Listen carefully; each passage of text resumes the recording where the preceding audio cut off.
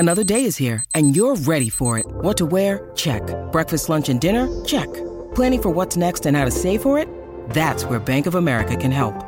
For your financial to-dos, Bank of America has experts ready to help get you closer to your goals. Get started at one of our local financial centers or 24/7 in our mobile banking app. Find a location near you at bankofamerica.com/talktous. What would you like the power to do? Mobile banking requires downloading the app and is only available for select devices. Message and data rates may apply. Bank of America N.A., member FDIC. Join the only roundtable podcast in compliance with 5 of the top commentators in compliance. Check out the rants and shout out at the end of each episode. Hosted by Tom Fox, the voice of compliance. Everything Compliance is a production of the Compliance Podcast Network. In this episode, we welcome Professor Karen Woody from the WNL School of Law to the Everything Compliance gang. In this episode, we take a look at a recent decision by the CMA in the United Kingdom around Facebook and its changing of CCOs in the defiance of a CMA order, courtesy Jonathan Armstrong. Jonathan Marks looks at the role of internal audit in the board of directors. Karen Woody takes a look at a SEC enforcement action involving a chief compliance officer in the Strong investment management case. Matt Kelly takes a look at Credit Suisse and Tuna Bonds. Jay Rosen considers how monitors evaluate whistleblower programs. Shout-outs and rants are at the end of this episode, which I know you'll enjoy. Hello, everyone. This is Tom Fox, and welcome back to another episode of the now award-winning Everything Compliance. Today, we have the full quintet of Jonathan Armstrong, Jonathan Marks, Karen Woody, Jay Rosen, and Matt Kelly. So, gentlemen and ladies, let's just hit it with, starting with Mr. Armstrong. What has been on your mind, Jonathan? Well, I've been intrigued by an announcement from the Competition and Markets Authority, the UK antitrust regulator, this week against Facebook. And there's a sort of it's an odd decision in a way, in that there are effectively 2 fines joined together, one for 50 million sterling and one for £500,000 sterling. And it's the £500,000 sterling bit that's intrigued me more than the far greater fine. So what's this about? Well, as I say, the CMA is the UK's antitrust authority, and they were concerned in June 2020 about Facebook's acquisition of Giphy. And effectively what they did is they made an order that the status quo should be maintained whilst the CMA looked into it, and they didn't sanction the merger and they didn't block it. They just said, let's effectively have a timeout whilst we think what we're doing. And and Facebook took what the Court of Appeal called a high-risk strategy of not respecting the CMA's order to freeze things whilst the CMA looked into stuff properly. So this fine isn't for doing the merger. This is a fine for not cooperating with the CMA. And they were meant to file regular compliance reports with the CMA, and they didn't. And they didn't cooperate with the CMA's investigation. And that's what the 50 million fine is for, the major part of the fine. And the CMA said that Facebook had fundamentally undermined the CMA's ability to prevent, monitor, and put right any issues. So I think the CMA, in some respects, is going off-piste versus other regulators. In the US, for example, you will pay whistleblowers bounties. That almost never happens in Europe. I think the CMA to my knowledge, is the only agency in Europe that will play a whistleblower bounty. And I think this 50 million fine does show that it's serious about enforcing its freezing orders. But perhaps the even more intriguing bit is the £500,000 fine. And this was for changing its chief compliance officer on 2 occasions without seeking consent. Now, we don't know the full details of this fine yet. And what the CMA have said that they are going to do is they're going to prepare, if you like, a redacted version of their decision and tell us more about their thinking here. But speculating, what they seem to be saying is that the proper function of a chief compliance officer is in part to offer reassurance to a regulator, particularly when there's a state of flux in the corporation through its acquisition of another entity. And what it seems to be suggested is the CCO is there to offer some reassurance to regulators. And if we don't like the person that you appoint, or we don't have the ability to know that you've switched CCO, then that's something material to us in our investigation. And I thought that bit was new. Be interested in the panel's views on whether they've seen anything similar elsewhere. But that seemed to me possibly to be good news for CCOs. It's certainly something that they could potentially use for internal leverage to point to the fact that at least one regulator thinks that the CCO role is critical to good governance, and they're also interested not only in the position of the CCO, but their credentials and background. We've had a vaguely similar case in financial services relating to Bank of Beirut where there was a fine, but I think this one is materially different, and the fact that it's levied against a corporation like Facebook, whatever views you have on their governance, they're not a Johnny-come-lately small outfit, I think makes it more significant. I think everyone's nodding their head, so we're going to have lots of questions for you, Jonathan. Let me just start the conversation then with, you mentioned the reassurance that perhaps a CCO brings to a regulator. But if you couple that with what the CMA said was a high-risk strategy, it seems that trust, if I could even use that word, was not present by the actions of Facebook. And does that warrant not necessarily a stronger sanction, but greater oversight, perhaps in the form of a monitorship? I think that might well be the case. And there are, as I say, details of the case is somewhat sketchy, but there does seem to be a requirement that somebody is responsible as a monitor or quasi-monitor at both the acquired entity and the acquirer to ensure that status quo is maintained pending the CMA's decision. So they're obviously, they want there not to be a leaching of information between those two entities before the deal's approved. Financial data on advertising, for example, would be one. And they seem to have relied on a robust CCO to make sure that information barrier was maintained between the two entities. And you're exactly right. That could be performed by an external agent. It could be a monitor who would look at that instead. And it might be that in some cases where the acquired entity is smaller, then an external agency might be the right person to fulfill that role.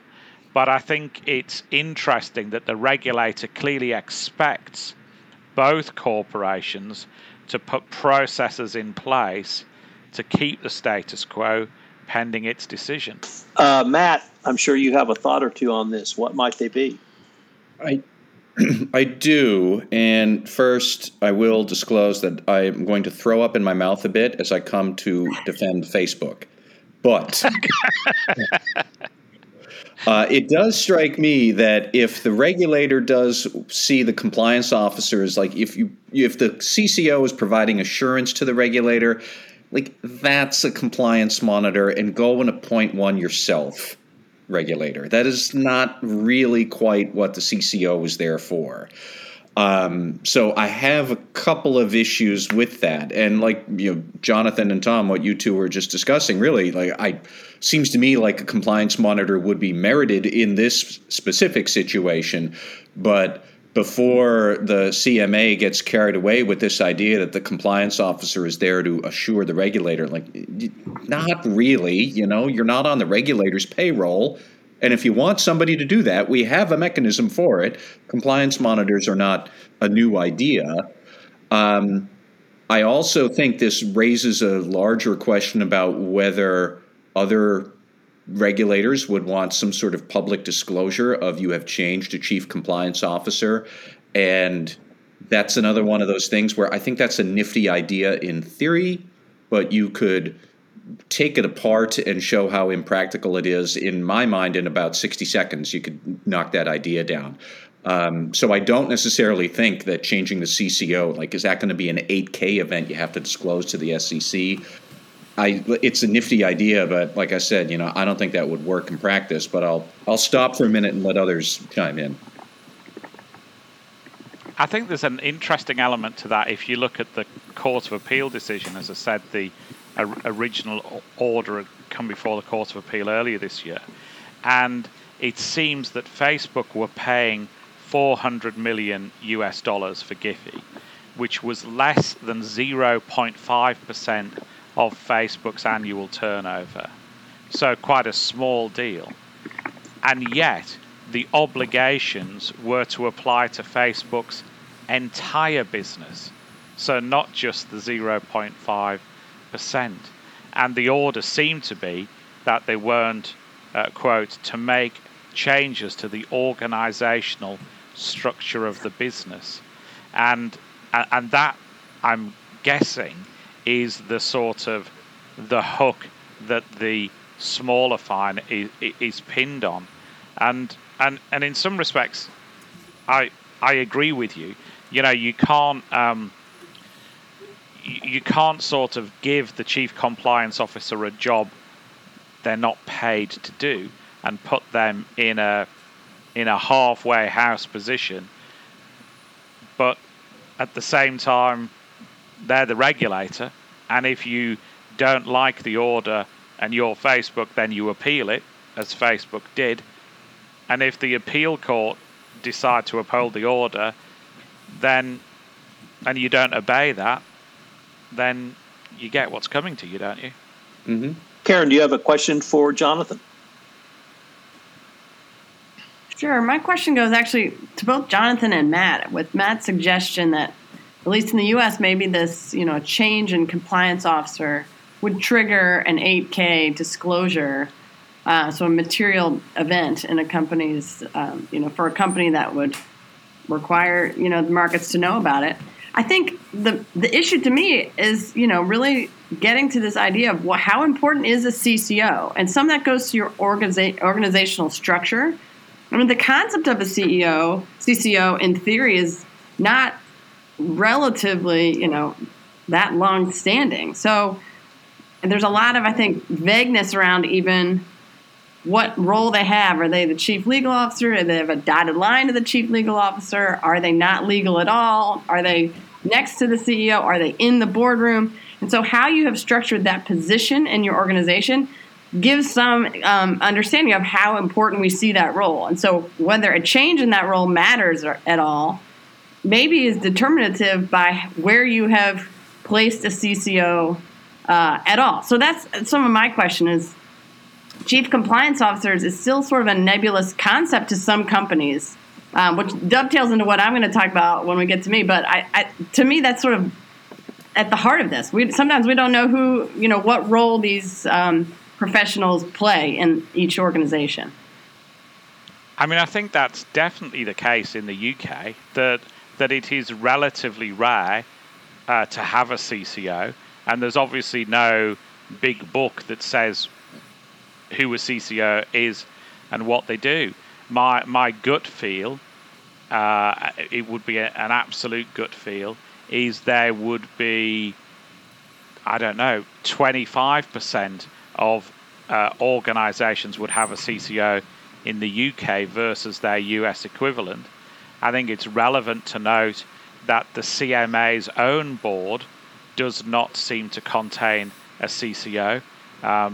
They have a general counsel who attends board meetings and provides advice to the board, but there's no similar treatment of the CCO, if they have one, at least according to the information that they provide publicly. So CCO is a relatively rare beast for UK corporations. So I'd like to pile on top of this CCO discussion. As Matt said, the CCO does not work for the entity, and I'm going to give a preview of my comments, but we had a situation where we were brought in to be a monitor on a merger within the telecom space. And it had one company acquiring another, and what specifically was at issue was there was something called lifeline services that needed to be made available to low-income populations. So we were brought on to be the monitor there, and what we ended up doing was secret shopping the entity, and we called up both in Spanish and both in English. We pretended to be low-income clients, and we wanted to see if those terms were going to be offered to us because they were in the legacy company and it was part of this acquisition. So a monitor was brought in. There wasn't anything that was wrong. The companies hadn't done anything, but it was just basically to look at merger terms. So it really seems that maybe the CMA is asking to have a monitor to come in, but what is the CCO going to do, because the CEO isn't independent and impartial where the monitor would be? But I would just say, going back to this idea about would changing a chief compliance officer be like an 8K triggering event. So here's how I would knock it down, is that in practice, still, for a large number of companies, the person who holds the title of chief compliance officer is the general counsel. Now, I understand it that if the general counsel leaves, yeah, that's an 8K triggering event, period, unless your board has lost its mind. But that's not the same as, should a compliance officer leave, or is the general counsel leaving because of legal stuff or compliance changes? Like, that's messy. But the reality is for many companies, somebody else is the chief of compliance issues, but they don't have the chief compliance officer title. So you're really going to have like an 8K filing that our senior manager of ethics and compliance has left. That seems a little bit unnecessary to me. And also now the company has told the regulators and the public that's who the head of our compliance really is a senior director. And now people are going to say, well, is that high enough? Shouldn't it be higher? A regulator might say that. And I could see corporate legal departments and boards getting very uncomfortable with that dynamic and that conversation suddenly happening, that we're going to wind up forcing a revisitation of should their title be CCO or not. Is that in practice? Well, the GC already is the compliance officer too, so do we have to split it? And you could game that out forever. And like I said, it's a nice idea, but in practice I see that breaking down very quickly.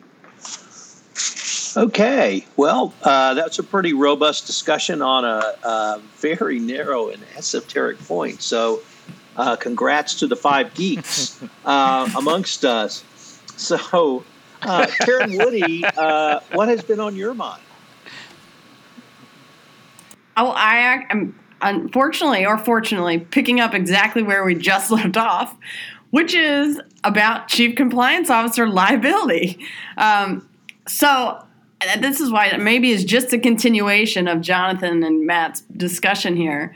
But I do wonder if maybe the takeaway of what I'll say here is that people should just never call themselves a chief compliance officer. So chief compliance officers, in theory, what they're doing, they're referred to as the gatekeepers. They play a crucial role in helping to prevent and detect and even often remediate any regulatory problems or even problems vis-a-vis internal policies and procedures. And so what I want to talk about today is sort of this ever-present and perhaps growing risk of personal liability for the performance of the chief compliance officer role. And this goes back to what I was saying earlier about, what role is that? Where do these people fall? And I think that might be critical in this discussion because it's a question of can they avail themselves of maybe something like D&O insurance? Because we do see personal liability in some of these enforcement actions against chief compliance officers.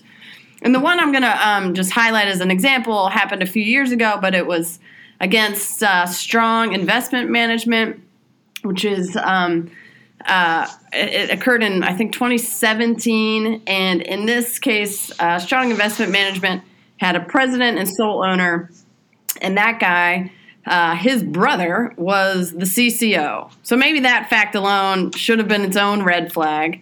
But the SEC brought an enforcement action against the entity as well as the chief compliance officer. And what the company was doing was essentially what the SEC called cherry-picking trades.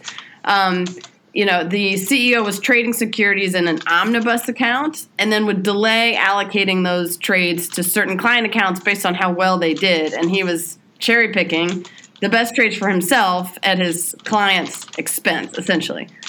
So that was its own problem. But again, the SEC came on with an additional charge against the CCO. And the gist of that was that guy was ignoring red flags and had failed to ensure that there were any policies and procedures that would have caught this, misfeasance, malfeasance.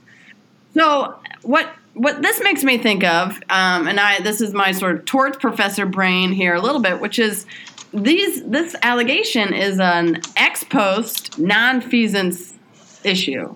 And by that I mean this is a 2020 hindsight question about the failure to act. So a non-action that's triggering liability. And at least on this side of the pond, usually non-action does not ever give rise to liability absent an affirmative duty to act. The problem is compliance officers do have an affirmative duty to act in the scope of what their job is.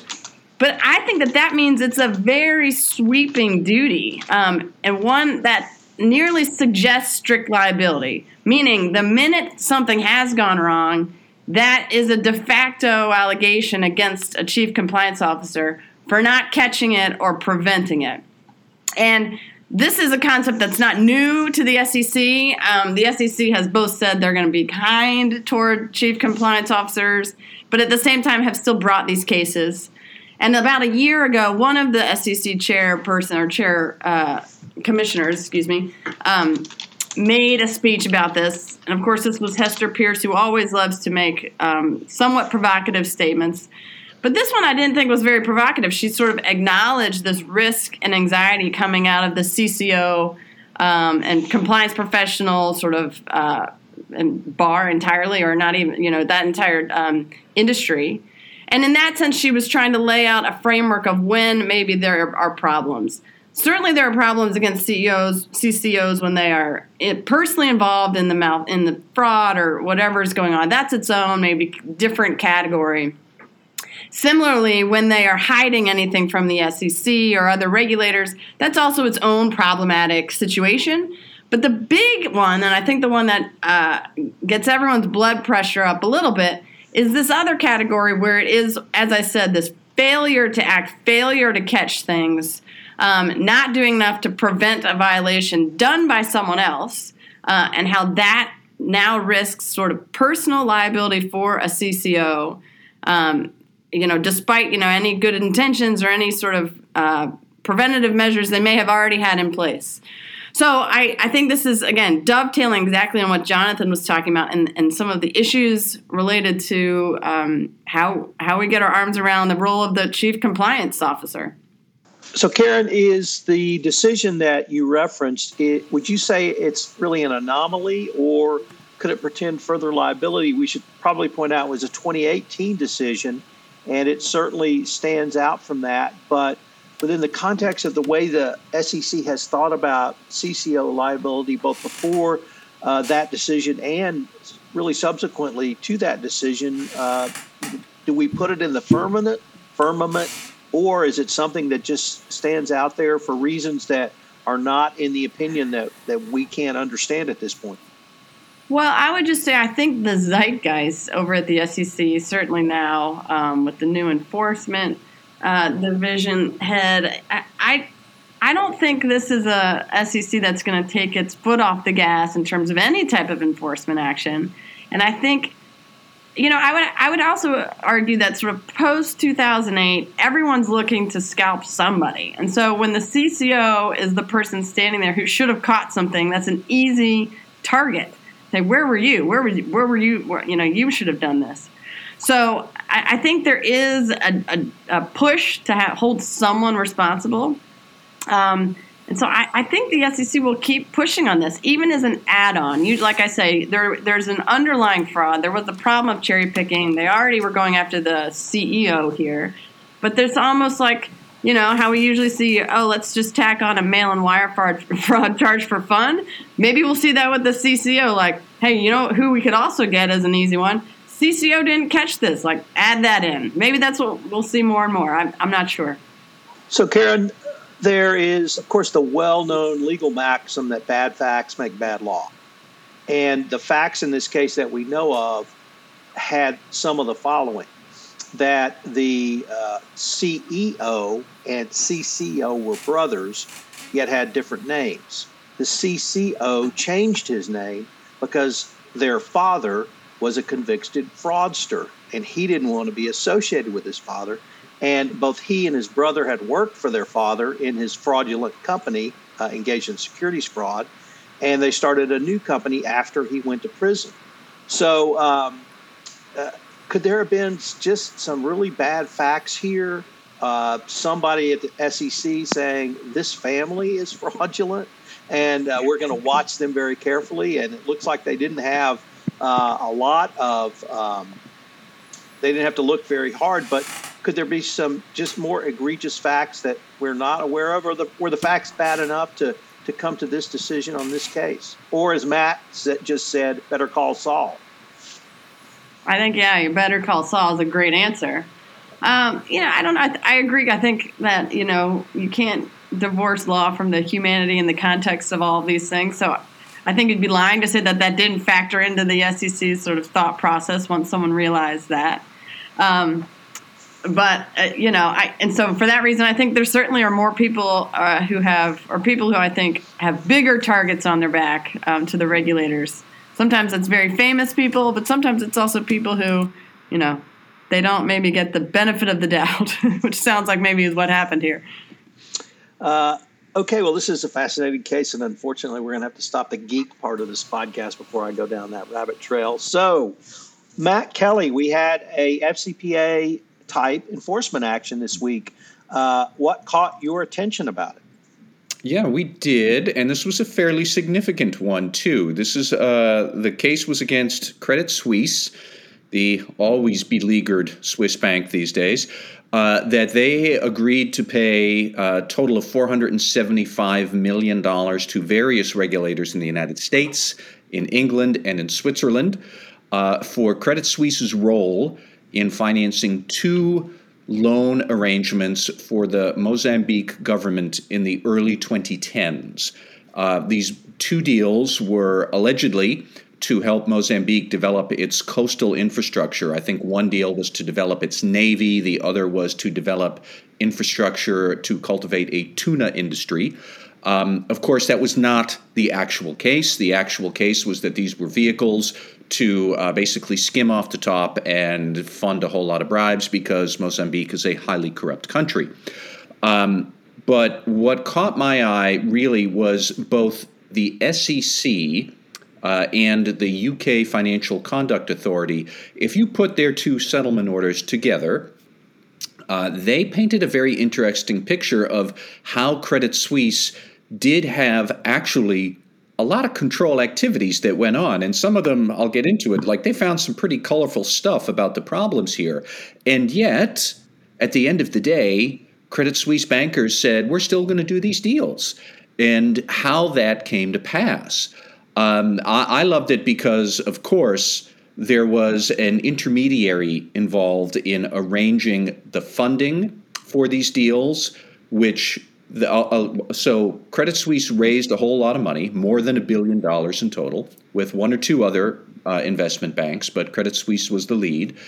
And then they were going to have those loans go to two newly formed state-owned companies in Mozambique, except the money was not going to go to those two newly formed state-owned companies. It was going to go to a third company based in the United Arab Emirates, which is not in Mozambique. And it was run by an intermediary because this is the FCPA. So, of course, there's an intermediary involved.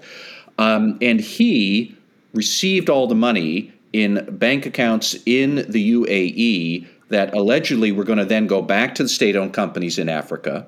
We should have a map and a whiteboard to sketch all this out. But that is where the vehicle by which they managed to skim off the top some like $200 million. There were several Credit Suisse bankers who were in on this, who were indicted and subsequently pled guilty. This has been a big mess for Credit Suisse, one of multiple messes that the bank has had lately. But anyway, the killer here for me is that Credit Suisse had a compliance function, which did actually perform due diligence on this intermediary, who we don't know who he is. But the due diligence report came back and said this man, the intermediary, had been described as, quote, the master of kickbacks. That is one of the things that turned up in the due diligence report.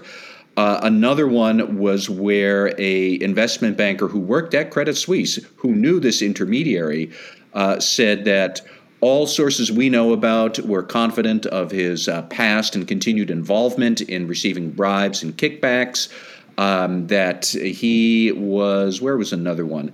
An undesirable client, obviously involved in corrupt business practices. They discovered that in the bidding process for Mr. Intermediary to work with those two state-owned companies, there was no bidding process. He won the contract to source all this naval and tuna stuff through, quote, high-level connections with the Mozambican government. So, like, the whole thing stank to high heaven. And the compliance function at Credit Suisse, they found this out. So how did we get from this mess to they're doing a deal, and then 8 years later they're paying $500 million in penalties?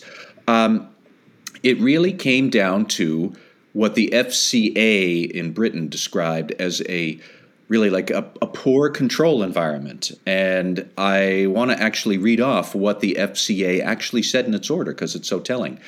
Credit Suisse conducted due diligence, including enhanced due diligence on the relevant entities and individuals.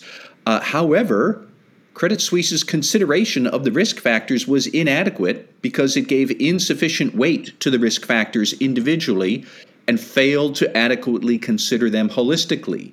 Credit Suisse failed to recognize that a corruption red flag will often be, rather than direct evidence of corruption or bribery, apparent from the context of the transaction or sector or jurisdiction or counterparty. And I'll give you a specific example is that they found this intermediary had done naval sourcing deals before that appeared to be clean, except those naval deals he was doing were in Europe as opposed to Africa, where the risk was much lower. And in Africa, it's much higher. And they already had other evidence that, as they said, he was a master of kickbacks. So it really drove home this idea. The FCA, the Financial Conduct Authority, had talked about how they lacked a holistic strategy for all of their compliance and risk assurance functions at Credit Suisse, which means various parts of it were under-resourced. They were all siloed.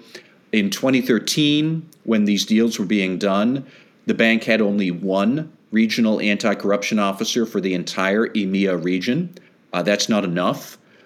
They had a reputation risk process that would allegedly look at these sketchy deals and warn people. However, Credit Suisse had a total of 3 full-time employees devoted to reputation risk issues in 2013. And they weren't enough either. So you had these pockets of internal control activities kind of bouncing around doing their thing, but without that senior level commitment to say, let's put all of these efforts together in a logical sequence so that we can crack down on financial crime like we want to do. Without that, you just had a bunch of control activities happening like in silos. And it really was a good example of how a poor control environment where senior leaders aren't taking this seriously just gives you a whole lot of stuff that's going through the motions, a whole lot of window dressing, but it doesn't add up to an actual compliance program that reduces corruption risk. I had a few parallels, I think, to the WPP enforcement action where it was kind of the same thing. They had red flags that were being served up, but the bank never acted on them. And we could go on from there. There's a lot of other really interesting things in this case. We should probably talk about it more often in the future, but it's very instructive of how the poor control environment can leave you doing a lot of compliance things and they still don't matter. And we've seen that for many, many years, and we all wonder, how does that happen? Read the Credit Suisse enforcement orders, because then you'll see how it happens. So, Matt, I have a question. I was intrigued by the relevant enforcement agencies that brought this. The FCA in the United Kingdom, obviously the Department of Justice, and the Securities and Exchange Commission in the United States. Would you have, I guess we typically don't see the FCPA suit, the FCA, in cases around corruption. Any thoughts on the FCA being involved? Assume that's because Credit Suisse is a bank, and the financial services industry, their chief regulator in London is the Financial Conduct Authority, so that's how they got into it. I would add two other points, though, about the regulators. We have talked in the past about the SEC's emboldened new approach on we're going to have higher corporate penalties. So Credit Suisse is paying $99 million specifically to the Securities and Exchange Commission. Out of the $99 million it is paying, $65 million of that is a penalty. Only $34 is disgorgement. So I think that, number one, is demonstrating the SEC is serious when it's talking about more penalties that it wants to see. And the other really intriguing thing was actually the third country involved here, the Swiss regulators, where I haven't chased down all the details of this yet, but the Swiss regulators, their penalty is not necessarily monetary, but they are going to put curbs on Credit Suisse's ability to issue loans and conduct activities in high-risk markets or with high-risk players, which I haven't really seen too much of that in the past. I suppose the closest analogy might be when the Federal Reserve put an asset freeze on Wells Fargo for its endless series of misconduct. But I don't know if anybody else has seen something like this where the regulators are saying, no, you bank or business peer, you can't conduct business in these high-risk areas until you get your act together. And I have to chase all of that down, but that was another thing that stood out to me. I could say from a UK point of view, I think the FSA is relatively active in terms of anti-bribery controls, etc. I mean, historically, the FCA, the predecessor of the FCA, was active probably more than the SFO was. The SFO obviously then had a period of activity. Some would say that the SFO has, gone back to its old ways of not doing as much as it did, and the FSA, perhaps coincidentally, perhaps not, my sense is they've become a bit more active as a result. In July-ish, for example, they fined Willis just under 7 million sterling for failures in its anti-bribery and corruption control system. And one of the interesting things, I think, traditionally about the FSA/FCA approach is that they can penalise without the fine, without the foul.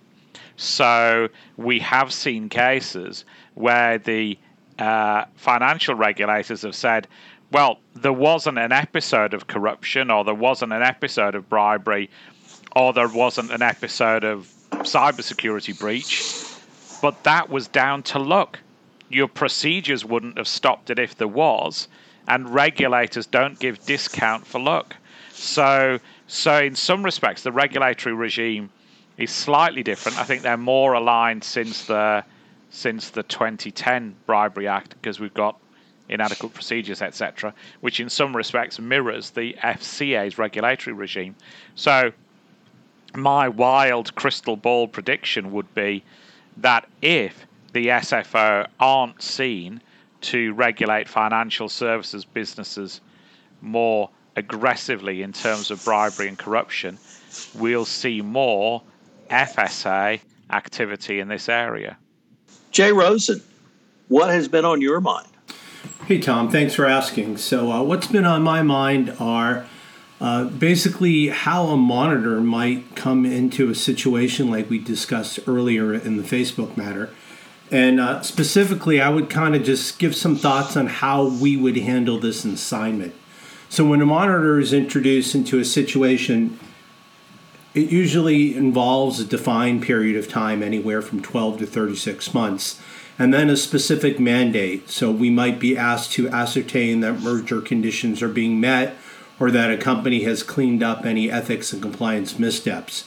Based on whatever order is agreed to, the monitor would have an initial meeting with clients to discuss the order and agree to an initial plan of action. Then the order will detail the terms of the agreement and set out such milestones as when an initial baseline report may be due. Next up, the monitor will prepare a request for information. And then here's the real meaty part of what monitors do, is that we also plan interviews with senior management and parties of interest, as well as focus groups with equal level staff. And the focus group is really where we get a lot of information, because when you put people together in a room, they tend to kind of bring up different things, get people involved, and allow the discussion to really give you some meaty topics. After the interviews have been conducted, a monitor will prepare a baseline assessment. They'll get feedback from the client, and then when the parties are satisfied, it will be presented to the regulator. During the pendency of the monitorship, the monitor will assist the client in meeting its ethics and compliance goals and continue to be the conduit between the government regulator and the client. So how does the monitor help the entity being regulated as well as the regulator? Some people are kind of confused by what a monitor does and how we work as the conduit between the interested parties. And after a regulator negotiates a settlement agreement with a company and decides that a monitor would be useful in resolving the matter, the regulator and the company begin to search for a potential monitor. Each group comes up with a short list of 3 candidates, and if a monitor appears on both lists, then they're selected. Once that happens, the monitor enters a no man's land. At this point, the company may distrust the monitor, as they think the monitor is only there to run a gotcha operation and go back to the regulator with more charges. Likewise, from the regulator's perspective, they fear that the monitor has gone over to the dark side and will now be exclusively advocating for the company. Both perspectives are too harsh, and the truth most likely lies somewhere in between. The concept of a monitorship working is based on introducing an independent and impartial third party who is there specifically to help the regulated company meet its obligations. The monitor's goal is to be there for the client and to help them achieve their end goal, which is getting out from under the monitorship. Slowly but surely, each side gains comfort with the monitor and the process starts. In terms of the end result, an independent monitor seems to satisfy the needs of both parties. The regulator now has a company that has met its compliance goals under the supervision of the monitor. The monitorship terms have been completed, and this does not cost the regulator any money, as the monitor is paid for by the company being monitored, and there is no additional manpower because the internal regulator only has to use their resources, but by bringing on the monitor, they can leverage that. And lastly, the company has a dedicated ethics and compliance resource to help clean up any compliance missteps and ultimately meet the terms of their agreement. From a regulator's perspective, this is a budget-neutral solution that allows the company to achieve its goals of the monitorship. And hopefully the company has learned from this process and continues to make strides moving forward. If not, we have a recidivist, as we just spoke about Wells Fargo before, and that's a whole different discussion for a future podcast. Tom? So, Jay, the question I wanted to pose, it really relates back to Jonathan Armstrong's presentation and Karen's a little bit as well. Affiliated Monitors talks about an independent integrity monitor. And certainly Jonathan talked about perhaps an additional reason the regulators will look to a CCO, and that is some independence and some integrity and some comfort for the company. But why are those two concepts of independence and integrity so critical for a monitor to do their role, both serving the regulators, but also serving the company they're working with? Well, I think that traditionally in law and in art, Lady Justice has been blindfolded and she has two equal scales. And to me, that represents the independence of the monitors. And if you don't have that independence, then you have the weight going down onto one side or the other. So an independent integrity monitor comes in with a vested interest of helping the regulated client to achieve its goals, and at the same time, it wants to help enforce the letter of the law from any administrative agreement. So if you lack that neutrality, you're not going to get a good result. Jonathan Marks, as you know, Jonathan Armstrong talked about a case where the United Kingdom Competition and Mergers Authority got upset with Facebook to the tune of £500 million fine for failing to notify the CMA when Chief Compliance Officer position changed twice. You have been one of the most passionate advocates I can recall of the seriousness if a CCO leaves, up to and including that you've advocated it should be an 8K event. Kind of given all of this discussion, how does that tie into what you've seen or why you have said that for so long, and then the current Delaware Supreme Court move to expand the Caremark obligation of boards of directors? Well, I think we need to unpack this a little bit, Tom. And as you well know, I've been barking about not only the chief compliance officer, but the chief audit executive for large companies being an 8K event probably for, I would say, at least the last 10 years, now that I'm thinking about this.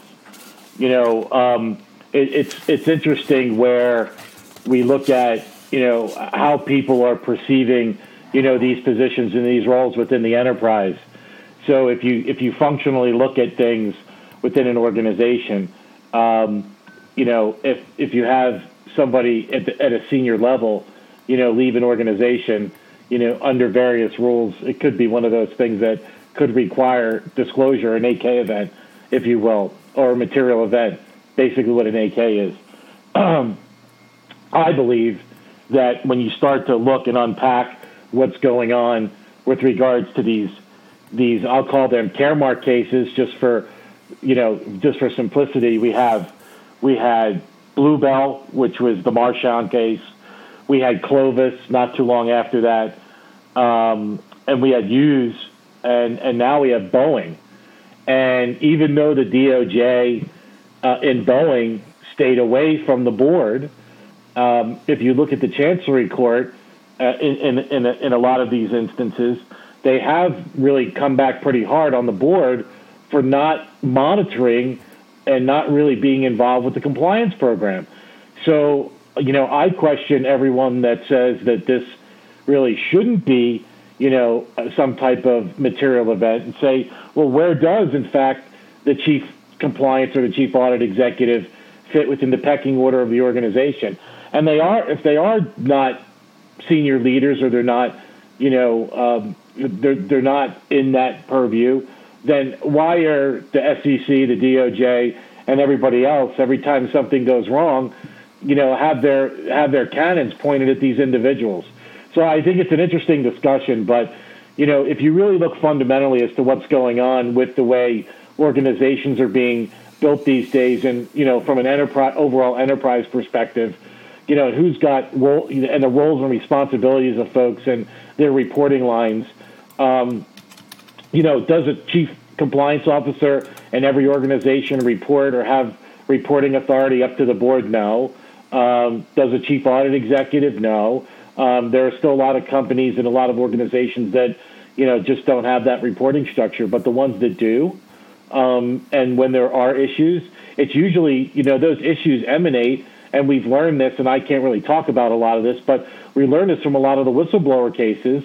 A lot of these whistleblower cases, that come in, and when we start to look at these issues, it's where you have the chief compliance officer who's pounding their fist on the table saying that something really needs to be done, and, it's either quashed, internally, or it's quashed at the board level, also internally, but a higher level. And a lot of these individuals don't want to be a part of that anymore because they're afraid of the repercussions. And rightly so. And so, they wind up leaving. And why shouldn't the investing public be notified that there is some type of disagreement with the chief auditor executive or a chief compliance officer? I think that would make people think twice about thwarting an investigation or trying to bury a compliance or an ethics issue within the company that could materially impact, the financial statements or materially impact the strategy of the business going forward. So, I vehemently, and strongly, or pick a word, disagree with Matt and everybody else that says this really shouldn't be an event. I believe it should. Jonathan, you also brought in the Delaware Supreme Court and Delaware Chancery Court on 4 cases around board oversight that basically the Caremark doctrine brought forward that's been expanded out. I guess the question I would have, if given the DOJ and SEC elevation of the chief compliance officer role, wouldn't it make sense, or sort of make sense to me, that CCO would have a senior executive authority within the organization to report to the board so that the board could then fulfill its Caremark functions in oversight as they've been expanded by the Delaware Supreme Court? Would that be a fair assessment, or do you see things perhaps going in a different direction? No, Tom, I think that's a fair comment. I mean, if you look at Boeing, for example, their the plaintiffs asserted breach of fiduciary duty claims against Boeing's directors. Specifically, they talked about, if I can recall, Boeing not implementing a reporting system to monitor the safety of Boeing's airplanes. So now let's unpack that for a second. That's just one statement that I just made. Boeing did not implement a reporting system to monitor the safety of Boeing's airplanes. Where does that fall? Is that a compliance function? Is compliance involved in that at all? I don't know. Let's not answer that at the moment. Let's look at the second thing. Boeing ignored red flags in its duty to investigate. Okay? Boeing ignored red flags and its duty to investigate. Who's investigating? What are they investigating? Non-compliance with policies and procedures? Non-compliance with safety standards? Non-compliance with certain corporate governance, rules and regs? Again, we don't need to answer that, but let's just keep going. And Matt, feel free to jump in at any time you like. Let's look at the third bullet point. The board terminated the CEO and allowed the CEO to keep about $80 million in pay and benefits, which dwarfs the $50 million they set aside for the families of the 346 crash victims. So, again, there's some incentive compensation in here as well. And, if legal and compliance aren't involved in this, I'm getting a little nervous here at this point. So, this conversation today, Tom, is really concerning me. And Matt, I'm happy to come to Boston at any time and shake you a little bit if you'd like. I love you, but I'm happy to come up there and shake you. But, if we look at the Caremark standard and what it really is doing, it requires that the direct, it talks about the directors utterly failing to implement, any reporting of information systems or controls, or having implemented such a system of controls that's the directors, and they consciously fail to monitor or oversee its operations, thus disabling, I believe, themselves from being informed of risks or problems requiring their attention. Again, we don't need to answer that or comment on that question, but if you break it down, disabling them from being informed of risks. So again, when you talk about risks within a company, yes, management is responsible for risks, but we all know that's what it says on paper. Who's really responsible for monitoring risks within an organization and bringing it to management's attention? Well, geez, the last time I checked, it might be internal audit and it might be compliance. So, where are we really going with all of this? And, when does it really end? And why are we so afraid, Matt, of transparency? So, Matt, if you can answer those questions, I'd be happy to debate you on this any day, all day long.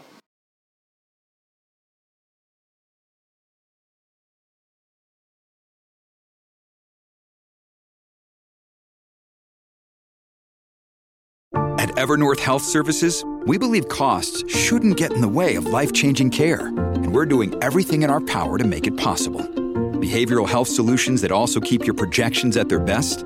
It's possible. Pharmacy benefits that benefit your bottom line? It's possible. Complex specialty care that cares about your ROI? It's possible. Because we're already doing it. All while saving businesses billions. That's Wonder made possible. Learn more at evernorth.com/wonder.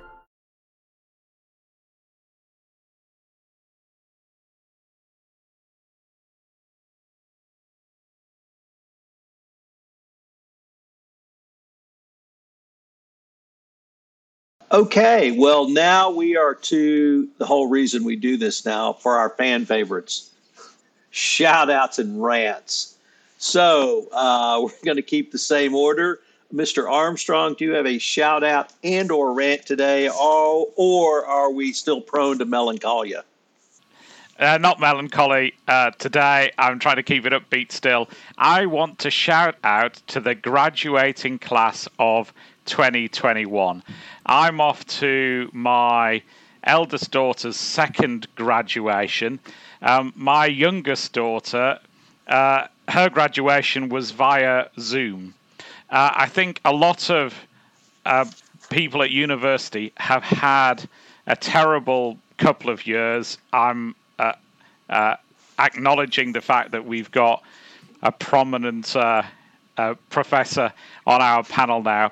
But I think that it's been a somewhat isolating experience, and some of them still aren't getting the opportunity to celebrate that. My graduation is a day that I still remember from many, many years ago, and it wasn't because I got to wear the gown, and it wasn't because I got to wear a funny hat and hold a scroll.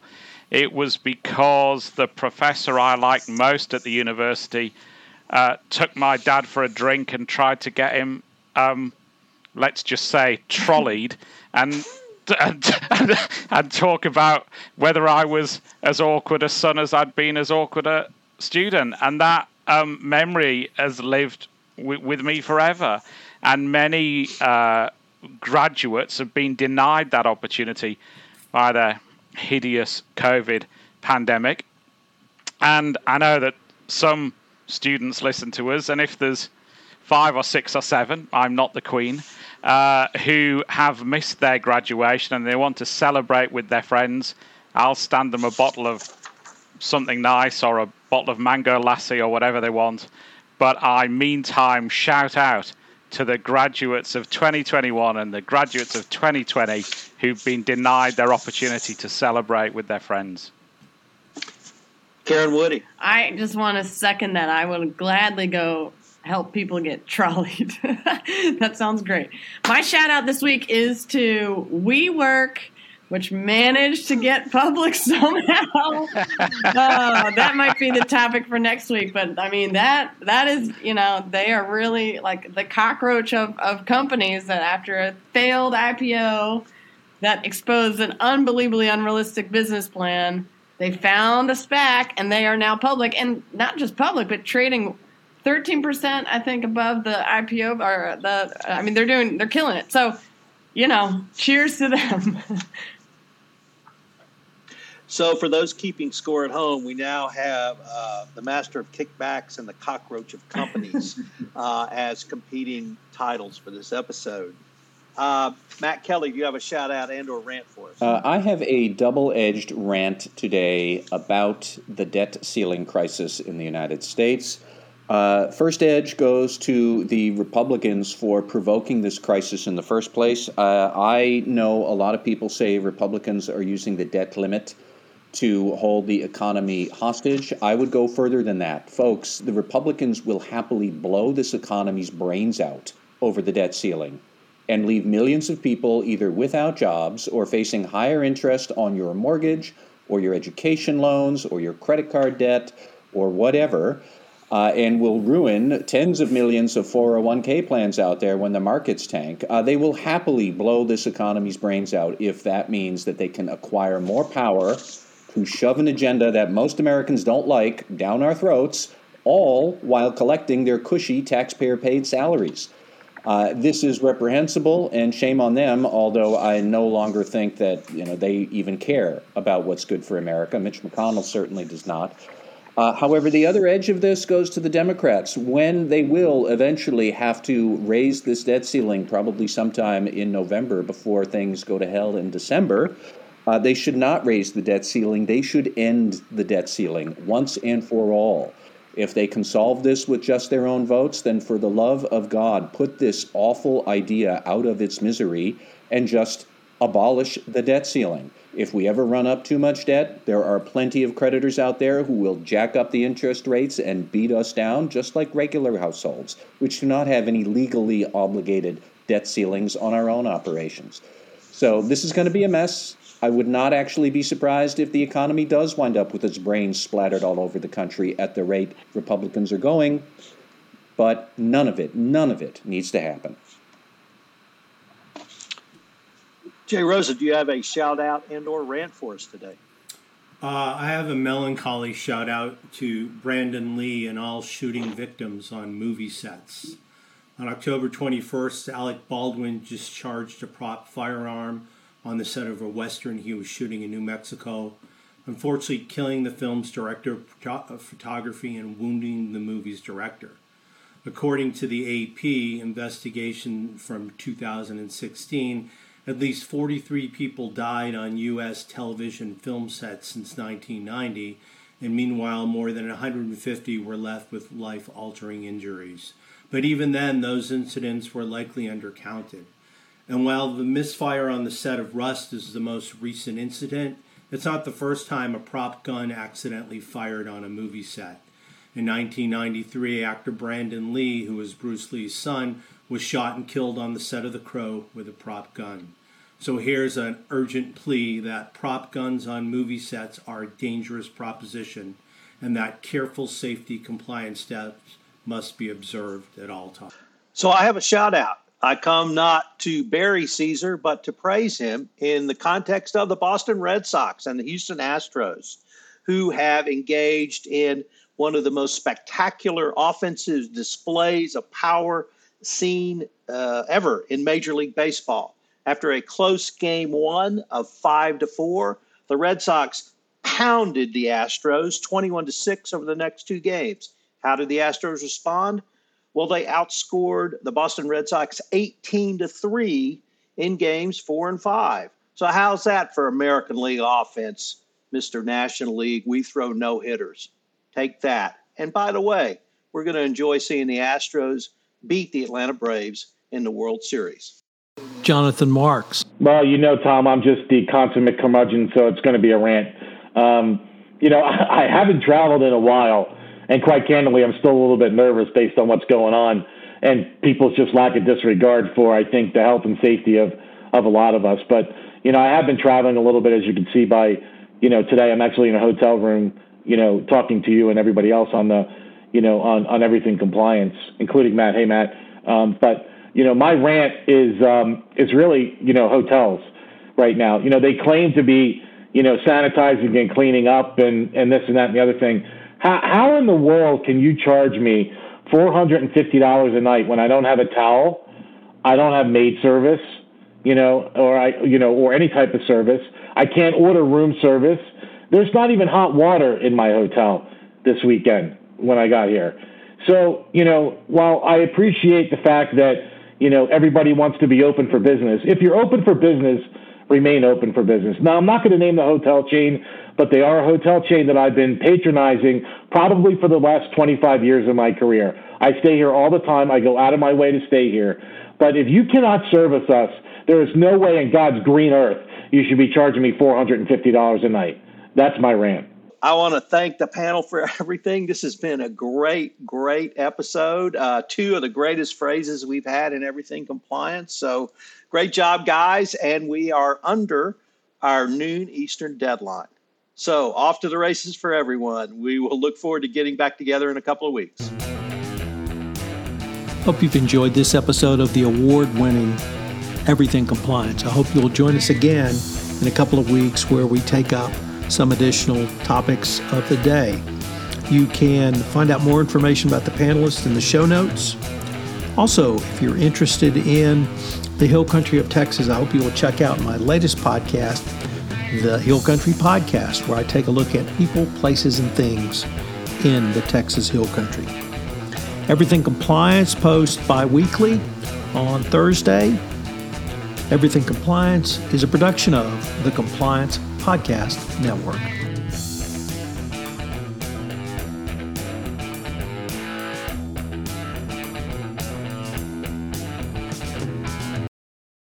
This podcast is a part of the C-Suite Radio Network. For more top business podcasts, visit c-suiteradio.com.